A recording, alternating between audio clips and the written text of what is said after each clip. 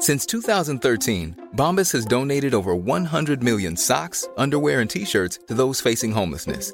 If we counted those on air, this ad would last over 1,157 days. But if we counted the time it takes to make a donation possible, it would take just a few clicks. Because every time you make a purchase, Bombas donates an item to someone who needs it. Go to bombas.com/ACAST and use code ACAST for 20% off your first purchase. That's bombas.com/ACAST, code ACAST.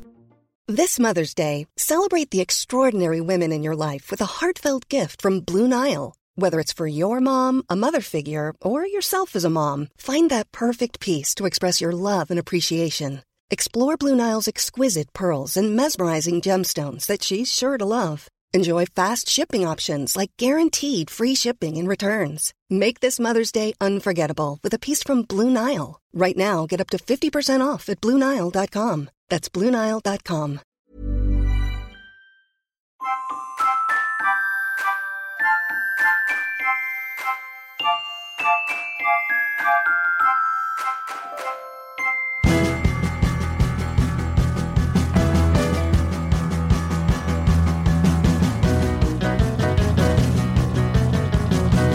Hello! Hello. Look at us in the same room. I know, it's so nice. How long has it been? A long time. 5 weeks more? 6? Wow. Yeah, a long Wow. time. I wanted to start with something useful for our listeners, the Drifters. Oh, yeah. And it is a crime prevention tip. Okay. Now, I know that a lot of people worry about being burgled. Mm. Lots of us have valuable electronic equipment these days. Mm-hmm. And here's something to put your mind at rest. Mm-hmm. So if you have a laptop computer or an iPad, Yeah. and you're about to go out, Mm-hmm. and you're just anxious about somebody breaking in and stealing it, Yeah. here's what you do. You put it under a cushion on the sofa. Really? And that completely thwarts burglars. Really? Anytime I go out and I notice the laptop's in the living room, Is that what I you just do? get it, put it under a cushion on the sofa. It would just never occur to them to look there. I'll tell you what I used to do when I used to have a futon. Yeah. I used to put it in the fold of the futon, Yeah. slip it in. Yeah. I always thought that was very good. Very good. Yeah, very good. very good. I mean, you, sometimes in films and things, you see them like crack a safe using a stethoscope, or outwit like laser triggered burglar alarms by, like, I don't know, coming down on a bungee from the ceiling from a skylight. Yeah, yeah. But they just don't know what to do when they come up against a sofa cushion. No, they wouldn't occur to them to wouldn't look occur to under them, it. no. No, very good. Thank you for that. I really appreciate that advice. My friend Alex Kosek used to thwart burglars, potential burglars. He used to use a Bible. And what he did is he got a copy of the Bible, like a big, thick, leather-bound one, and then he sort of hollowed it out, made a hole in the middle of the pages.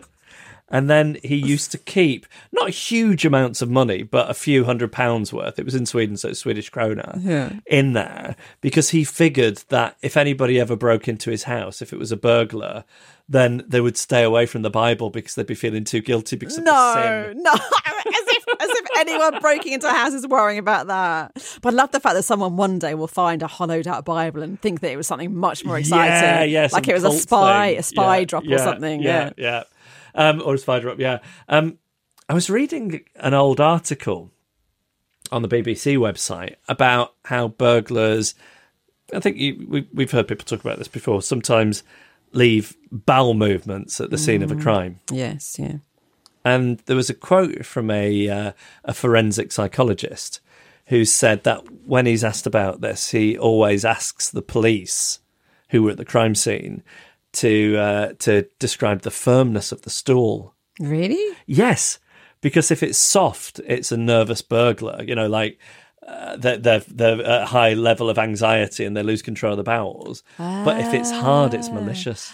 Oh, how interesting. Yes. So if that happens to you, you'll know whether it was just a nervous burglar or an angry one. Oh, that's so good to know. Yeah. Now, I do have a bit of a story about Alex Cossack, this friend of mine with the Bible. Okay.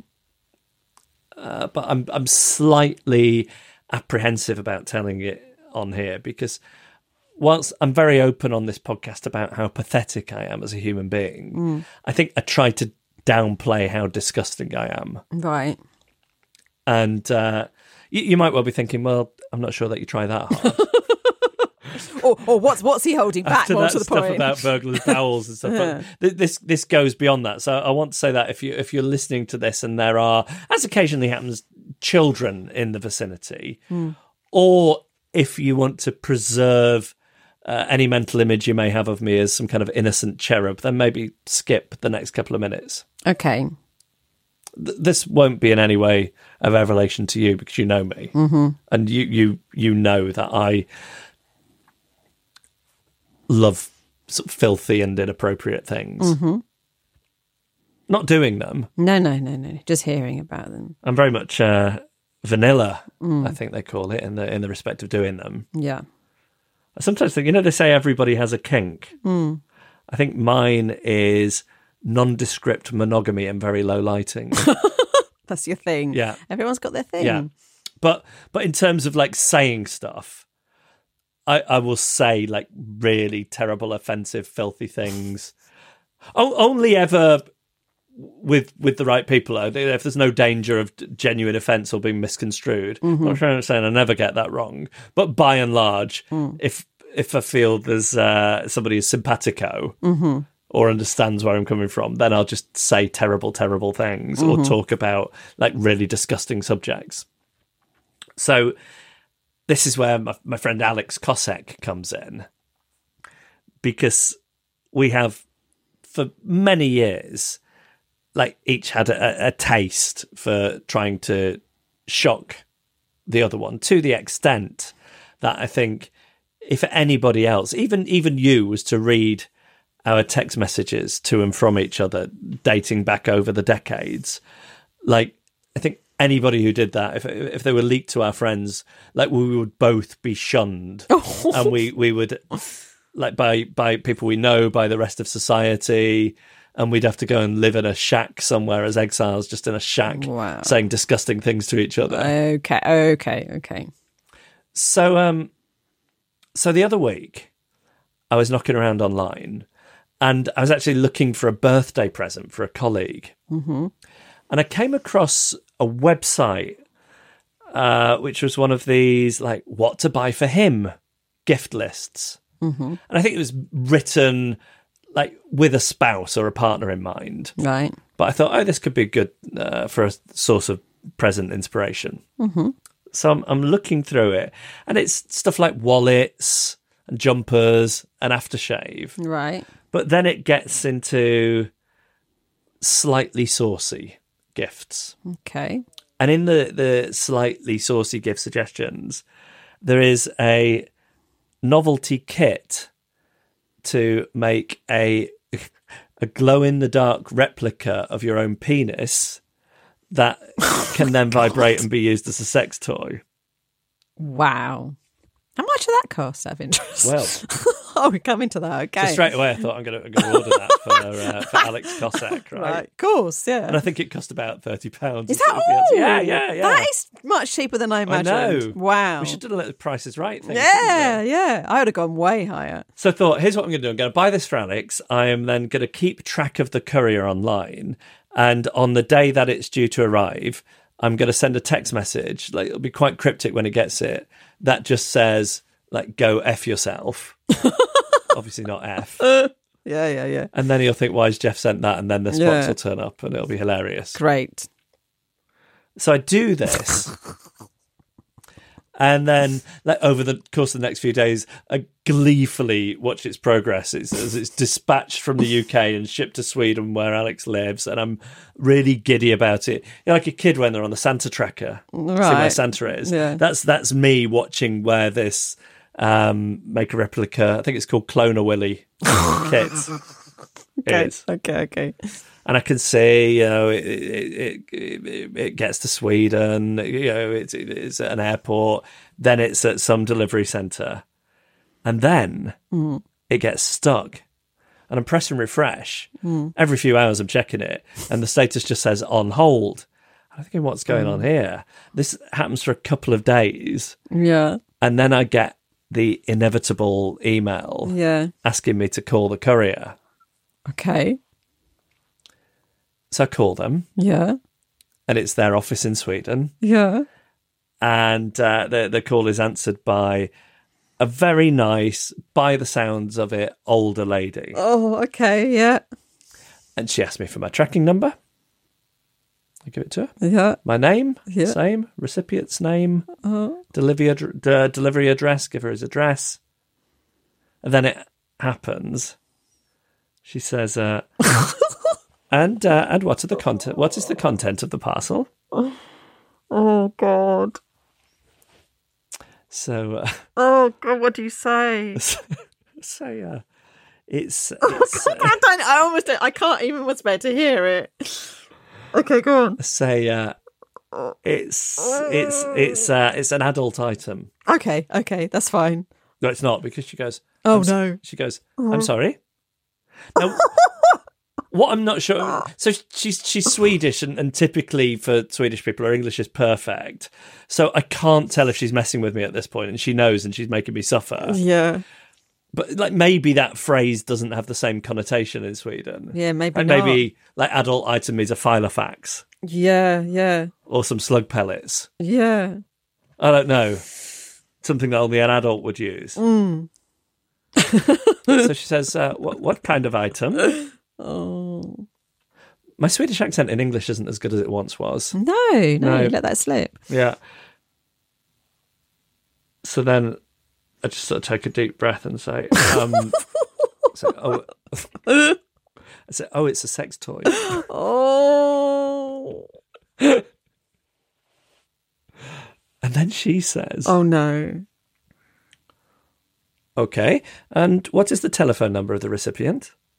What? So, I mean, she's just completely matter of fact. Yeah. Like, so she's just going through these questions. That's one of them. Oh, right. We're on to the next question. Right, oh, okay.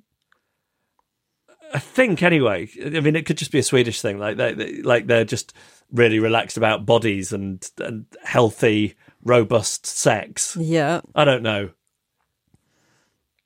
And then she says, aha, I see you've entered one digit incorrectly in his phone number, and we couldn't contact him to arrange delivery. Oh, no. Okay. So I'm not quite sure why she needed to know the content of the item. No, nor do I. But I brought this on myself by being so giddy when I was thinking of my hilarious prank that I was playing on Alex. I didn't copy his phone number down correctly. Yeah. And now it's led to me having to describe the contents of a parcel containing make a replica of your own penis kit to an older lady at a courier somewhere on the outskirts of Stockholm. We're all just so relieved you didn't say, it's a clone of Willy. That would have been so much worse. I mean, I don't think she was tormenting me. She didn't need to know what was in it. Why would she need to know what was in it? I don't know. And then when she said entered a digit, but maybe I'm reading too much into it. Yeah. Entering a digit. No, I think you're reading too much into that, definitely. Anyway, so then what happens is it kind of vanished off their online tracking system, presumably because it had gone from being this automated delivery to somebody having to manually intervene in it. Right. I then couldn't see when it was being delivered. Oh, no. And then a couple of days later, Alex sent me a photo of himself with this kit. Yeah. And then I tried to salvage the whole thing, which the whole point, if you remember, was that I wanted to send a message and go F yourself and this thing would turn up. Oh. I then had to reply as quickly as I could. So I'm really type in quickly and I send a message, then as a reply by saying go F yourself. Obviously F being the F word. Only I'd got myself so worked up and I was in such a tizzy. I wrote "Go F your selg." I didn't put mistyped. Yeah. Oh, you've ruined it by mistake, and then I had to send a text correcting it, just with the next one was just the word yourself on its own. Yeah. I'm always getting caught out by that. Oh. If I rush a text message and put a kiss at the end of it. I always then see that I've sent a letter C instead of an X with my fat thumbs. And then I have to send up a follow-up explaining that the C should have been an X for a kiss, not a C, in case they think it just stands for the worst offensive word. I like how you correct yourself, though. Like, I'm sure it could have worked out that it was yourself, not yourself. But you still wanted to. Also, yeah, I like the fact that he just knew that it was from you. Did it have like Love from Jeff in it? Like, he just knew it was from you. I would like to think that was the case, but I suspect that really what happened was my name was on the invoice. Okay, yeah. Which is the one great thing about it. At least then, for once, you can buy somebody a present and they can see how much you spent on it. No, £30 though.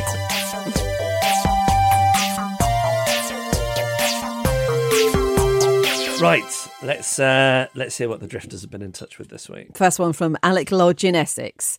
I've actually had my drifteriness quantified by my Garmin fitness watch. I'm a nighttime lorry driver and was delivering to a depot next to another industrial unit. I was sitting in the cab overlooking this neighbouring unit when a very heated argument broke out. I heard all sorts of shouting and swearing, a bit of pushing and shoving, and this escalated to the point that someone pulled out a knife. The situation was diffused fairly quickly and nobody was hurt. I left soon after, so not sure if the police were called. Later that day, I thought I'd see what my watch had detected for my stress levels for the day and was surprised to see, at the time of the incident, it had recorded medium, but there was a high reading later in the day. I realised that this had been when I called a plumber. So my Garmin concluded that calling a tradesperson had caused me more stress than almost witnessing a stabbing. That's amazing. Oh, that's fantastic. Yes, yeah. I get it, though. Totally get it. Oh, I love that. Next one from... I just wanted to say, congratulations to Garmin for pivoting. Pivoting? Because weren't Garmin always sat-navs? Oh, yes. And now because of phones, I'm guessing the sat-nav... I mean, you don't hear a TomTom anymore, do you? But TomTom aren't making watches, fitness watches. No, they've moved on. Good for them. Well, maybe they haven't. Maybe things have gone wrong for TomTom, but Garmin saw what was on the horizon and thought we better make something else instead. Yeah. I'm guessing. I mean, I should probably do some reading up on it. I now want one to detect where I'm most stressed during the day. I'm quite excited by this idea. Okay, this is from Distinguished Emperor Martha. The tale of Annabelle's ex and his beer regifting embarrassment reminded me of an excruciating Schrodinger's gift tag situation that still haunts me 14 years later. I used to be a youth worker, and when we had to move town just after my son was born, I naturally received some very sweet farewell gifts and cards from the young people I was leaving behind. Some of these items I kept, and being naturally frugal, some that I knew I wouldn't use went into my re-gift drawer. Fast forward 2 years, my son is attending a preschool in our new town and his key worker is retiring. I'm pregnant, not particularly with it, and on her last day I suddenly panicked because of course I've not got her a card or a gift. To the re-gift drawer, I think it's there for this very reason. I grab a nice scented candle in a jar and get him to make a card, paper grab from printer, fold in half, a few colourful scribbles and Bob's your uncle. Once at preschool, I hand it over and try to imbue more meaning into this gift. I say grandly, he chose it himself. It's only later, as I'm bathing him, that my thoughts turn to the gift and who the original donor was. I remember a lovely teenager called Becky, and then, at the back of my mind, a picture of the object swims into view with a heartfelt gift tag bearing my name. Scrambling to the drawer, the tag is not there. Did I remove it before adding it to the pile years ago? Was it still attached when I hurriedly grabbed it and threw it under the buggy? Did I double down on the lie by pretending my son had handpicked the item from a recent shopping trip? I will never know if that tag was there or not. And she will never have mentioned it. If it was, she was always so lovely. She volunteers in my local favourite charity shop. But now don't worry, I've got her rota memorised. So it's only when she's covering someone's sick leave that I have to make small talk. All the while wondering if she's still thinking about that candle just like me. Oh, that's fantastic. Yeah. And this is from Tim. He says, it was 1997 and I was working for Stay Bright driving a minibus. It was a big white LDV van. It was Saturday and I was just trying to get home. I live in Northampton and I was driving down Harleston Road to get to my home in Duston. I noticed a lot of people were standing at the side of the road like some sort of parade. Then someone threw a flower on my windscreen. Then once one was there, it opened up the floodgates and I had to turn on my wipers. So here I am driving down the road with my windscreen wipers on because I can't see as people think I'm part of the parade. Then I had to get a policeman to move a cone so I could get off the main road. When I get back home, my mum is watching Princess Diana's funeral procession drive up the Harleston Road en route to her final resting place, and they have their wipers on as well. I was never seen on TV, and I don't think I was close to the funeral procession, but the next few days people kept asking me, why were you part of Diana's funeral procession?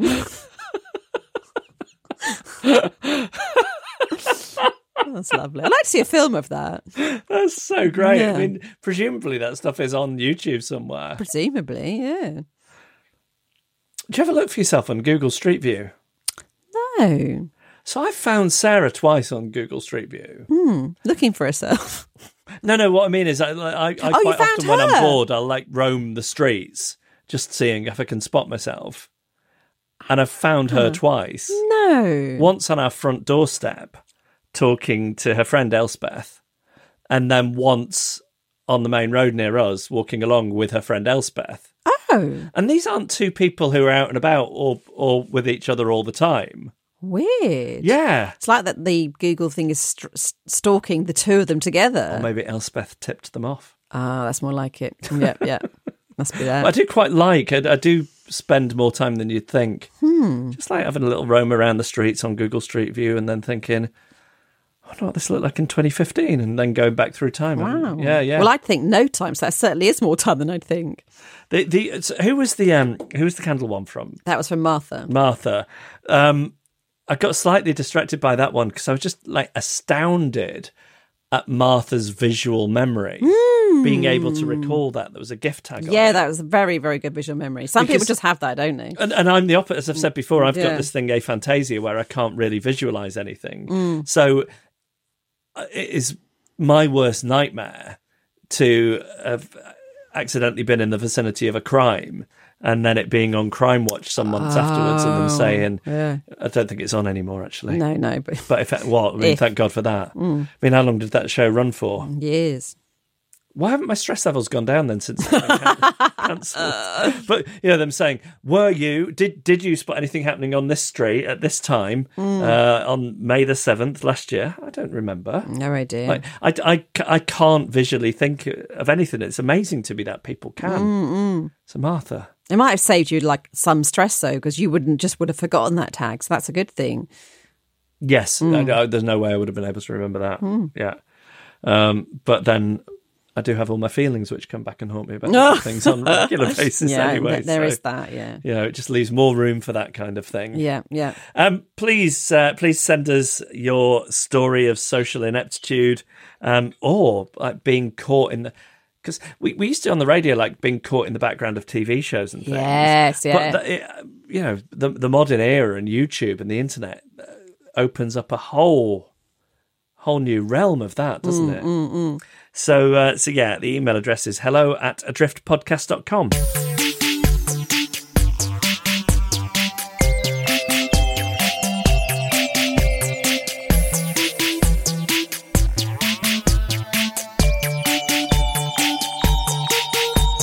Annabelle. Yes. Do you have another way in which you are not a fully functioning adult? Yes. So I've had a lot of time at home recently. It's been quite intense. And there's a few things that I've noticed that I've never noticed before that I want to get off my chest. First of all, the kettle. Now, the only hot drink I have is herbal tea. Talk me through making a cup of herbal tea. I boil the kettle. Yeah. While it's boiling, I get a mug Yeah. and a tea bag. Yeah. When the kettle's boiled, I pour the water onto the tea bag Yeah. and then leave it around 5 minutes. Okay. And depending on how lazy I am, I will then drink with the tea bag in the cup, or Yeah. I'll chuck it somewhere. So what's interesting to me then is you're leaving it 5 minutes, and that's because you boiled the kettle. It was boiling hot. You can't drink boiling hot liquid. You can't put that in your mouth. It'll burn it. No, it's about the... I mean, that is, of course, Oh, true. and But it's about steeping. the steeping. I was going Yes. to use infusing, but steeping is Yeah. a nicer word. Yeah. Yeah. So you could also, if it's too hot, you could just add a bit of cold water. But then I think, well, hold on.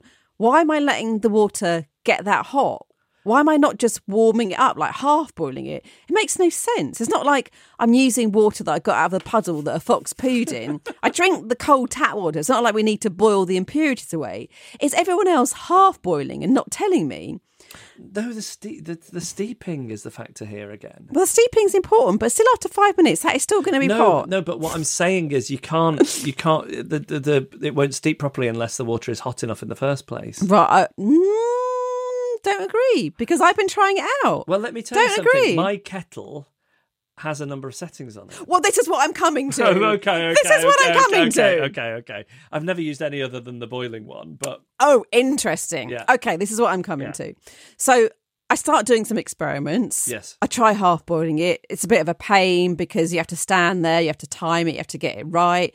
And then, ultimately I always forget it. And then I do notice when it's boiling, it's going totally mental. It's it's ridiculous. It's angrily bubbling all over the shop. When I made you a cup of tea before, I noticed that your voice was so feeble I was struggling to hear it over the kettle. Well, that's very noisy. But I think you were speaking especially quietly. Yeah. Anyway, so all this is going on in my life. And then I have this brilliant idea. It's a brilliant idea. Yeah. I thought, why not get kettles that do just a half boil? Like this is what I'm thinking at the time. This is an incredible idea. You could select the temperature, 50 degrees, 75 degrees, 100 degrees if you're boiling water for pasta.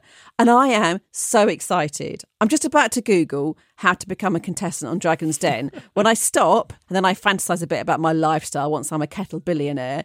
And then I do a quick Google to check whether someone's maybe already patented the idea or maybe tried to do it, but it's just one obscure site. They haven't had the vision to make it take off. Guess what I found? You know what I found? Temperature control kettles everywhere, like every shop. Why did nobody tell me? Was this some kind of big secret? But you've seen my kettle. I've had that kettle for about the best part of 10 years. I've just seen kettle. I've seen no more than kettle. I didn't know that you have different temperatures. Yeah, I mean, as I say, I've never used any of them. Because is there one that does 50 degrees?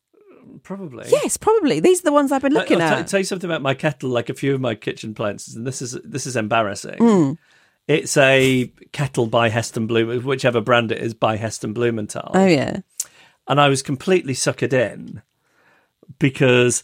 So if I see some pans that are like Jamie Oliver pans, or if I see, I don't know, a lemon squeezer, that's a Gordon Ramsay lemon squeezer, or a celebrity has designed some clothes, I don't think they've had anything to do with the designing of those clothes or pans or whatever they are. I think they've signed a big deal to put their signature on them. Right. Because that's what's valuable to the kettle maker. Yeah. And just because you know how to cook something doesn't mean you know how to become an ironmonger and make a pan. Yeah. Right? The two things are different. Yeah. You might have a conversation where, like, Jamie Oliver would sit down and say, "Oh yeah, well, it's always frustrating me about pans," but that's as far as it goes, and I think it never even goes that far, really. Right. It'd be nice if the handle like a little hole here, some nonsense so I can like that. Hang it up. Yeah. Right. Yeah. Whereas, because of Heston Blumenthal's personal brand of like this genius who's inventing things, right? I think, right. He was definitely down. He was definitely down the factory. Every stage, coming up with a perfect version of this kettle. Yeah. So as a consequence, it's got the button that I press all the time, which is the only one I ever press, and then there's one for black tea, one for green tea. There's about 4 different buttons, but I couldn't tell you because I think there is something that if you pour water that's too hot on the wrong type of tea, it scorches it. Oh, but you don't. But if it's too cool, then it's not going to steep and infuse in the same way. God. Has your kettle got a function that means it can keep the water continuously at the same temperature? That exists. Well, it shouldn't from an environmental point of view. No, of course not. I hate that idea, and I would never buy a kettle with that. Okay, that's one thing. Here's another. There's more. Oh, there's more. Oh, great. Oh, I'm far from finished. Oh, great. Yeah. The potato peeler. Now, I stayed in a holiday home over New Year that had one of these newfangled potato peelers. You know, the ones where the peeling bit is horizontal on a handle, not vertical. Do you know what I mean? Hang on. So it's like a U, it's like a Y shape. Yes, it's a Y shape. I've got one of those, but I never use it. I always use the other one. Why did nobody tell me how much easier they are to peel with? Have you never used one? They're incredible. I think I used to use one in Sweden. They're so much better. I think the Swedes all use them because the Swedes just know about stuff like that. This is another big secret everyone's keeping from me. Like, why am I using these old... I barely eat potatoes because I can't face peeling them because I've got an old school one. Right, picture the old school one in your head, right? You've got the handle. Yeah. Then you've got the metal bit that goes upwards vertically. And then you've got the peeling slit in the middle. Yes. Then picture those serrated edges. Mm-hmm. What the hell are they for?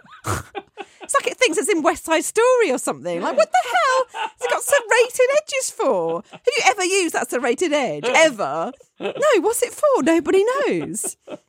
Which brings me to my next thing. Peels that we do and don't eat. There's often no logic to it. Carrot, take it off now. Cucumber, no, leave it. Potato, take it off now. Apple, no, leave it.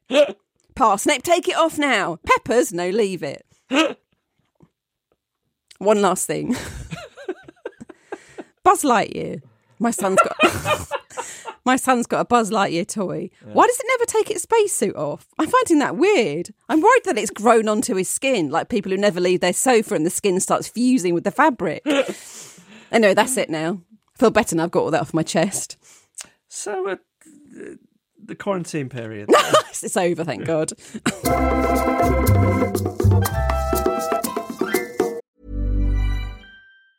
Wow. Nice. Yeah. What you're hearing are the sounds of people everywhere putting on Bombas socks, underwear, and T-shirts made from absurdly soft materials that feel like plush clouds. Yeah, that plush. And the best part? For every item you purchase, Bombas donates another to someone facing homelessness. Bombas. Big comfort for everyone. Go to bombas.com/ACAST and use code ACAST for 20% off your first purchase. That's bombas.com/ACAST. Code ACAST.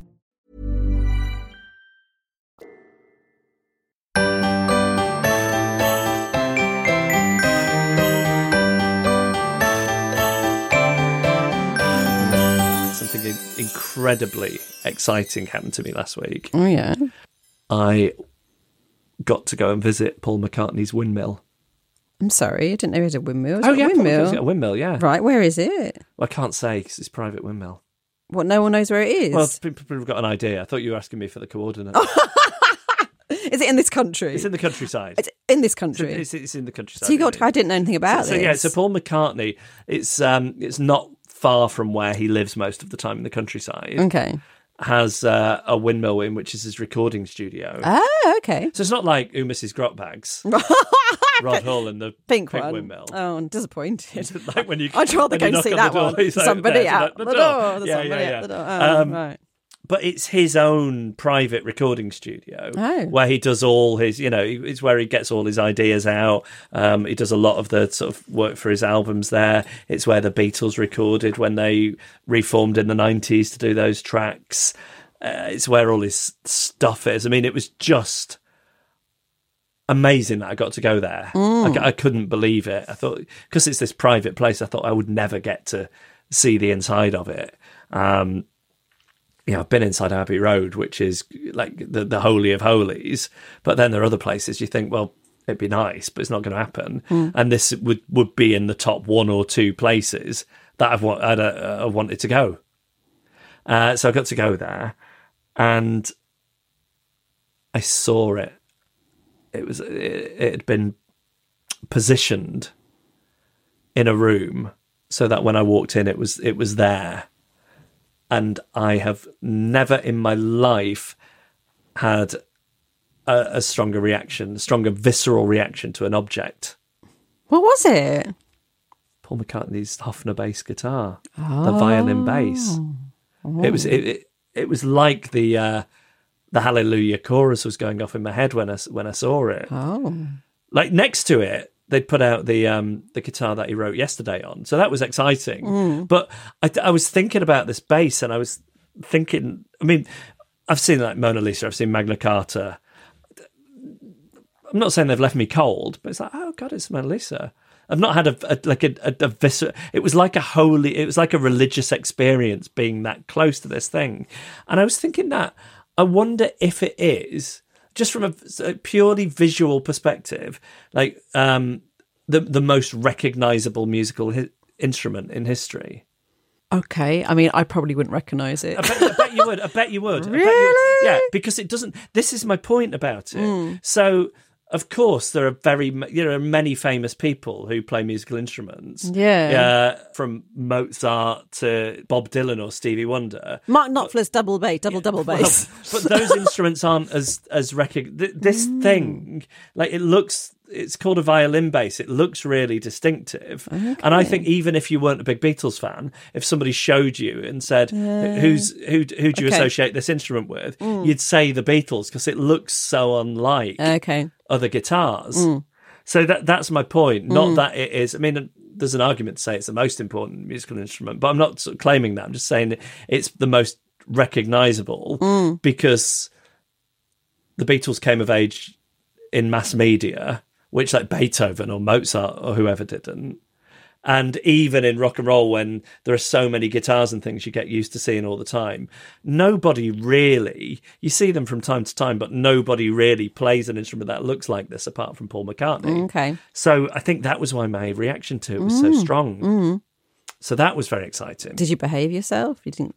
I wasn't allowed to touch it. Oh, good. I didn't. I instinctively knew. Did you?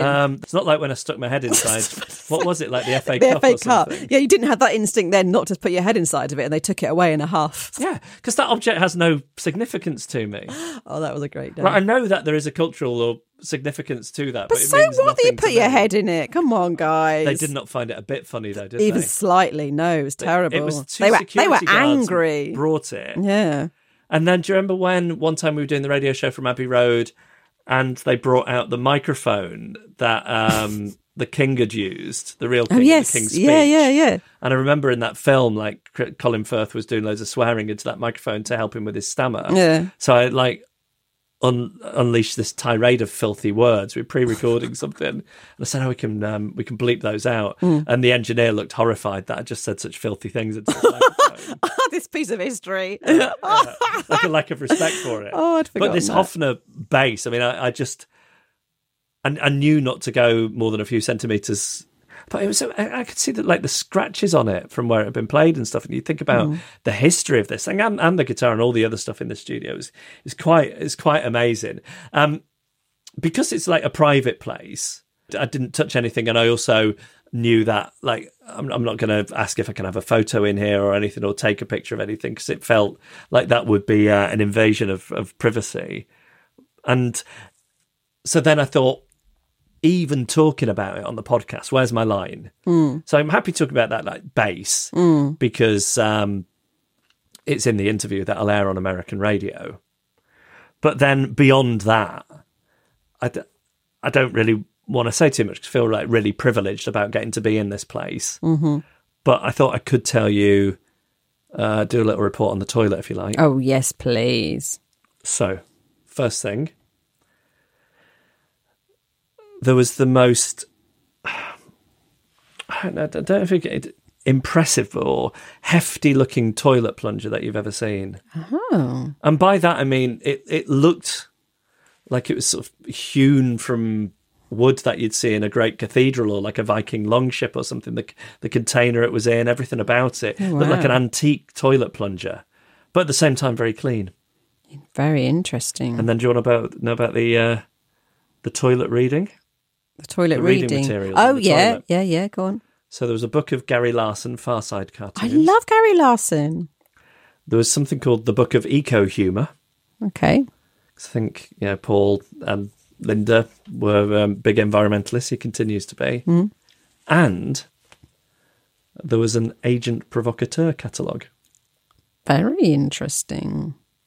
Which it wasn't quite like when I worked in a printers in Macclesfield and there was a stack of nuddy books mucky books next to the toilet. Similar. And I'm not saying it was Paul who put it there. No, of course not. One of his people who works there, like the guy who showed me. Oh, here's another thing. The guy who was showing me around was his technical manager, and we're in the kitchen, and I asked if Paul has a favourite mug. Oh, yes, and? He does. Yes.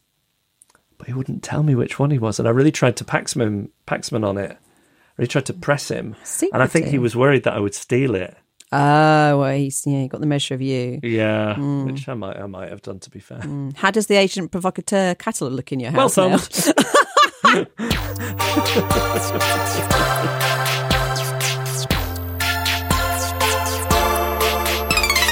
Quandary Corner at the GLAP Clinic. Now, before we get into it, Annabelle has asked me to ask for some more quandaries in a way that doesn't sound desperate. They're my exact words. So that's what I'm doing now. I don't know. We're very low, actually. Very low. Well, it happens from time to time, doesn't it? And I'm never sure if it's because we've solved everything or if we've done such a poor job of solving the more recent ones that people think, what's the point? Yeah.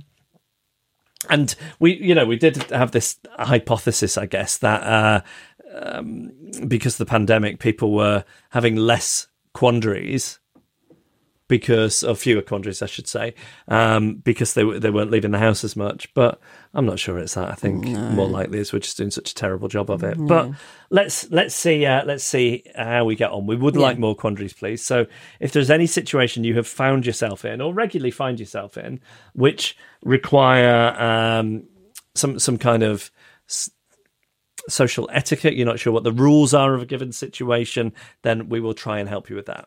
First one's from Sarah. I live in Canada and my family and our friends are currently booked to go on a trip to Hawaii in mid-February. We've been very fortunate in that none of us have contracted COVID to date. The guidelines in Canada at the moment state that if we get COVID while we're in the United States, we will have to quarantine there for an extra 10 days before we can return home. We must have a negative PCR test within 72 hours of our flight home. Here is the problem. I do not think that there is a trip in this universe that is worth risking a 10-day quarantine in a hotel with our 2 young children, ages 5 and 7. Not to mention the astronomical cost of staying an extra 10 days in Hawaii at short notice. However, I am the only one who feels this way. My husband and our friends, who also have a 5-year-old, believe it is worth the risk. Please can you tell me who is right in this situation? Am I overreacting to how horrible a 10-day stint in a hotel would be with children? As someone who is quarantined with their child, perhaps you have some wisdom to pass on, Annabelle. Well, I will start by saying I have very strong feelings on this and I suspect they may be different to yours. Oh, no, I think you're thinking of Who Loves a Holiday more than me, Jeff, right? Yes, and I think you like to take a risk more than me. So I'm guessing you think it's worth the risk. No, I don't know. I don't know that I do 10 days. Well, actually, let me just think about this for a second, because I have been to the States under restrictions, like perfectly legally. Yeah.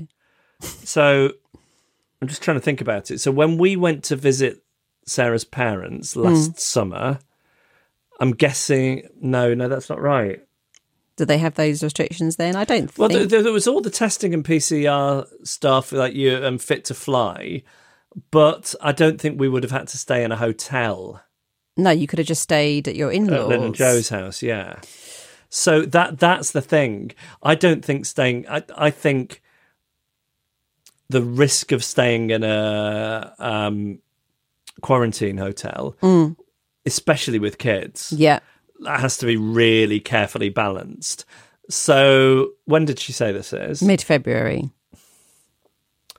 I don't know. It feels like Omicron's working its way that way, doesn't it? So the States got it after... And, I know there's all these other conversations about quarantine periods and like lots of other stuff and,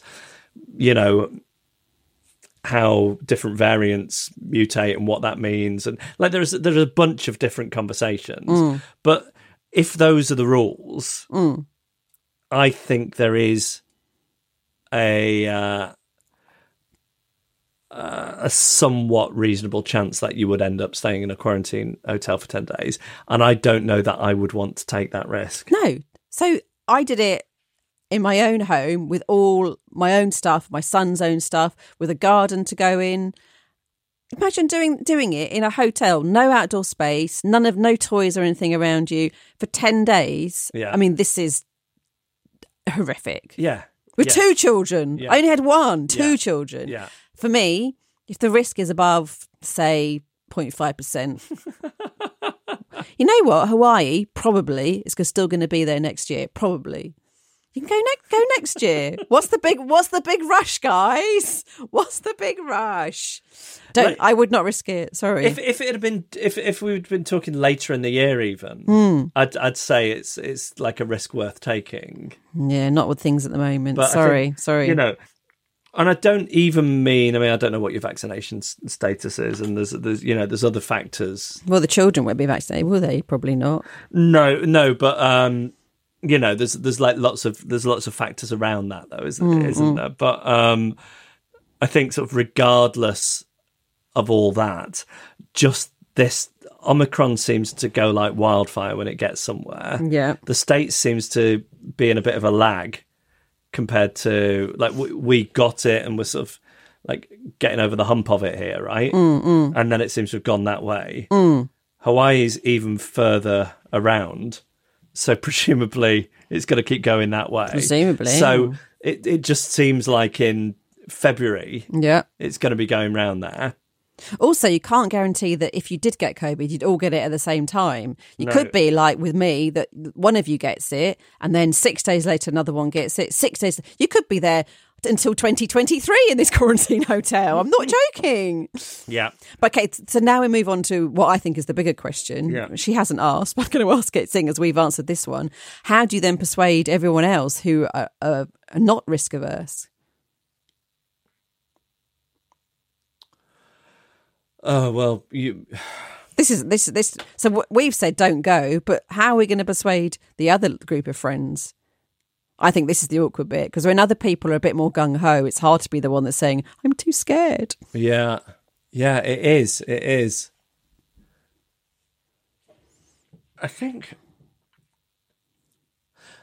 So it's like the range of opinion in this room is you are more careful than the rules. Yeah. And I am... if this can be interpreted as being within the rules, like as long as I can, with clear conscience, feel like I'm following the rules, that I'm not going to do more than the government is telling me to do, even though I might not necessarily agree with the choices the government is making. Whereas I think you will, but that's the range of opinion between you and me. So we're not that far apart, really. We're both rule followers. Yeah. Whereas I haven't really been in a situation where, because I don't do anything or go anywhere, I've not really been in a situation where I've had to contend with the gung-ho. Right. I mean, maybe I would seem gung-ho to you. I don't know. You're so gung-ho. I'm starting to think now, well, Sarah, we've answered what you asked us. Like, you didn't ask us this extra question. Why am I trying to answer it? But it's a big question, isn't it? Because, like, unfortunately, like this whole thing has gone from... I don't like, basically what I'm saying, like everything, it's polarized people. Everything these days. And like people make it part of their identity. And I don't know how you get around that. Pretend like it's not happening. Play them this. And then they just probably won't want to be friends anymore because this is what you listen to. No, play them this and they'll know what the right thing to do is. Look, I like to travel, and I have travelled within the rules during coronavirus, and I have made an assessment on each of those trips about the risk of testing positive, which is always there, and then that would entail. But the times I've done it have been at points in the, various curves and waves where it's felt like the reward of getting a break has been higher than the risk of contracting COVID and spreading COVID around. It's felt like a low probability at those points. Traveling, like when it's a much higher risk, not just from a sort of spread it around point of view, which is the thing that's always sort of sat badly with me. That's the thing that I'm always most concerned about. But also from having to be in a hotel, like the chance of you being stuck in a hotel room for 10 days And don't think of this as being like a free holiday in a hotel for 10 days. I think it's wretched. It's more like akin to being in a Borstal or something, right? Yeah. Think of it like that. Yeah. The risk, to me, the risk is too high of being stuck in one of those places. Terrible. Go next year. Yeah. There we go. Right, one more. Yeah. This is from Hazel. At my work, the offices are all accessed from an outrageously long corridor. I have to walk along this corridor every time I want to make a cup of tea, collect my printing, leave the building or use the toilet, as does everyone else. The corridor is very long and straight, so it is possible to make eye contact with people coming the other way for an uncomfortable amount of time. What's the best way to tackle this socially awkward situation? Do I keep my eyes down until I pass someone, then look up and say hello? What if I've already seen that person 15 times that day? Do I still have to acknowledge their presence? What about colleagues from my office? Do I say hello, or is that ridiculous since I've been sat with them for hours? What about people I've said hello to before and they've completely ignored me? Please help. Why aren't you looking at your phone? That's what everyone else is doing. Yeah. Walking along, looking at your phone, or just looking at a notepad. Yeah. Often I think the best thing to do is just seem incredibly absorbed and busy. Yeah. And therefore, it's a risk of bumping into people, and I would take that risk. Yeah. Okay. Yeah. Okay. That was a lot easier than the last one, wasn't it? So much so, yeah. Well, let's see if that shakes any quandaries loose from people. Yeah. Email us, please. It's hello@adriftpodcast.com.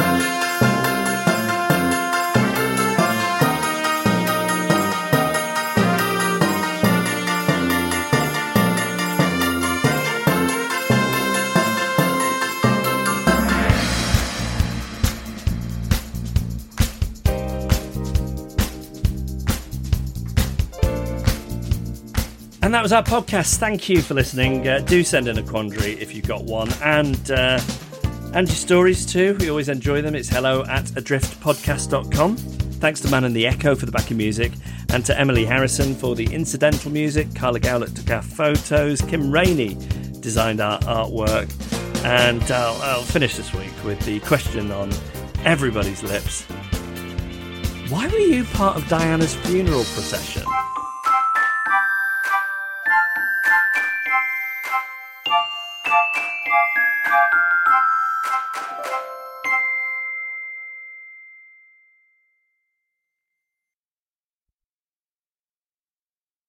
All right, podication time. This comes from Alex Wright, who says, "Hi, Jeff and Annabelle. Hi. Hi. I'm a long-time listener from the Absolute Radio days." Oh, that's nice. Yeah, I'm glad you're still with us. It's lovely, isn't it? And having once eaten my way through a sandwich made from mouldy bread instead of telling the waitress because I didn't want to make a fuss, I think it's fair to say I'm definitely a drifter. I was listening last week when, to my surprise, you read a message from my ex-partner, Stephanie. Oh! It seems I'm one of the few listeners who's successfully recommended the podcast to someone who's continued to listen. Completely unrelated to the breakup, I'm sure. Sure. I'm sure too. It was heartening to hear her sincere podication, so I would like to return the favour by podicating this episode to her. Steph is the most beautiful, golden-souled person. What a great description of somebody. I know. I'd love to be golden-souled. Golden-souled person I've ever known, and I've always been impressed by her creativity, resolve and determination. She is a beam of light upon every life she touches. Although our journeys now take us down separate paths, I'm grateful for the time we had together. I wish her all the best, and I know good things are sure to come her way. Steph, this one's for you. This is the best breakup ever. I think it should be recorded in history. This is so magnanimous. I love it. I've got Days by the Kinks. Actually, I've got Kirsty MacColl's cover version playing in my head. Wonderful. Yeah. Well, I mean, what a joy that is to know that Alex did that kindness of recommending this podcast to us. And Alex has used that phrase golden souled, which I loved. Like a glowing testimony. I mean, I just want them to get back together. Not really. Not really. I just want to be friends with them. Yeah, it's how all breakups should go. Yeah. Wonderful. Oh, I loved that. Thank you for completing that little loop there. I loved that. Yeah, wonderful. Alex, thanks for sending that in, and Steph, hope you enjoyed hearing that it's weird. I was going to say like your feelings were reciprocated, but you're kind of. It's a bit like when there are dating shows on TV and then they have to watch videos of the other one talking about how it went, and it's usually excruciating because one was more into it than the other. It's like the opposite of that. Yeah. For something as big as a relationship. Yeah. Really nice. All right. So there you go, Steph. The favour has been returned. And I bet people would be queuing up to date either of these people. No, I don't know what their situation is. No, I mean... But I'm sure... Let's not speculate. Yeah. But I'm expecting an influx of emails from single drifters. Oh, so can you hook me up? I'll pass anything on. A drifter dating agency. Hold on a minute. Yes. There's an idea. Hold on. Okay. If you would like a publication, email us. It's hello@adriftpodcast.com. Hey, it's Danny Pellegrino from Everything Iconic. Ready to upgrade your style game without blowing your budget? Check out Quince. They've got all the good stuff, shirts and polos, activewear, and fine leather goods, all at 50 to 80% less than other high-end brands. And the best part? They're all about safe, ethical, and responsible manufacturing. Get that luxury vibe without the luxury price tag. Hit up quince.com/upgrade for free shipping and 365-day returns on your next order. That's quince.com/upgrade. Even when we're on a budget, we still deserve nice things. Quince is a place to scoop up stunning high-end goods for 50 to 80% less than similar brands. They have buttery soft cashmere sweaters starting at $50, luxurious Italian leather bags, and so much more. Plus, Quince only works with factories that use safe, ethical, and responsible manufacturing. Get the high-end goods you'll love without the high price tag with Quince. Go to quince.com/style for free shipping and 365-day returns.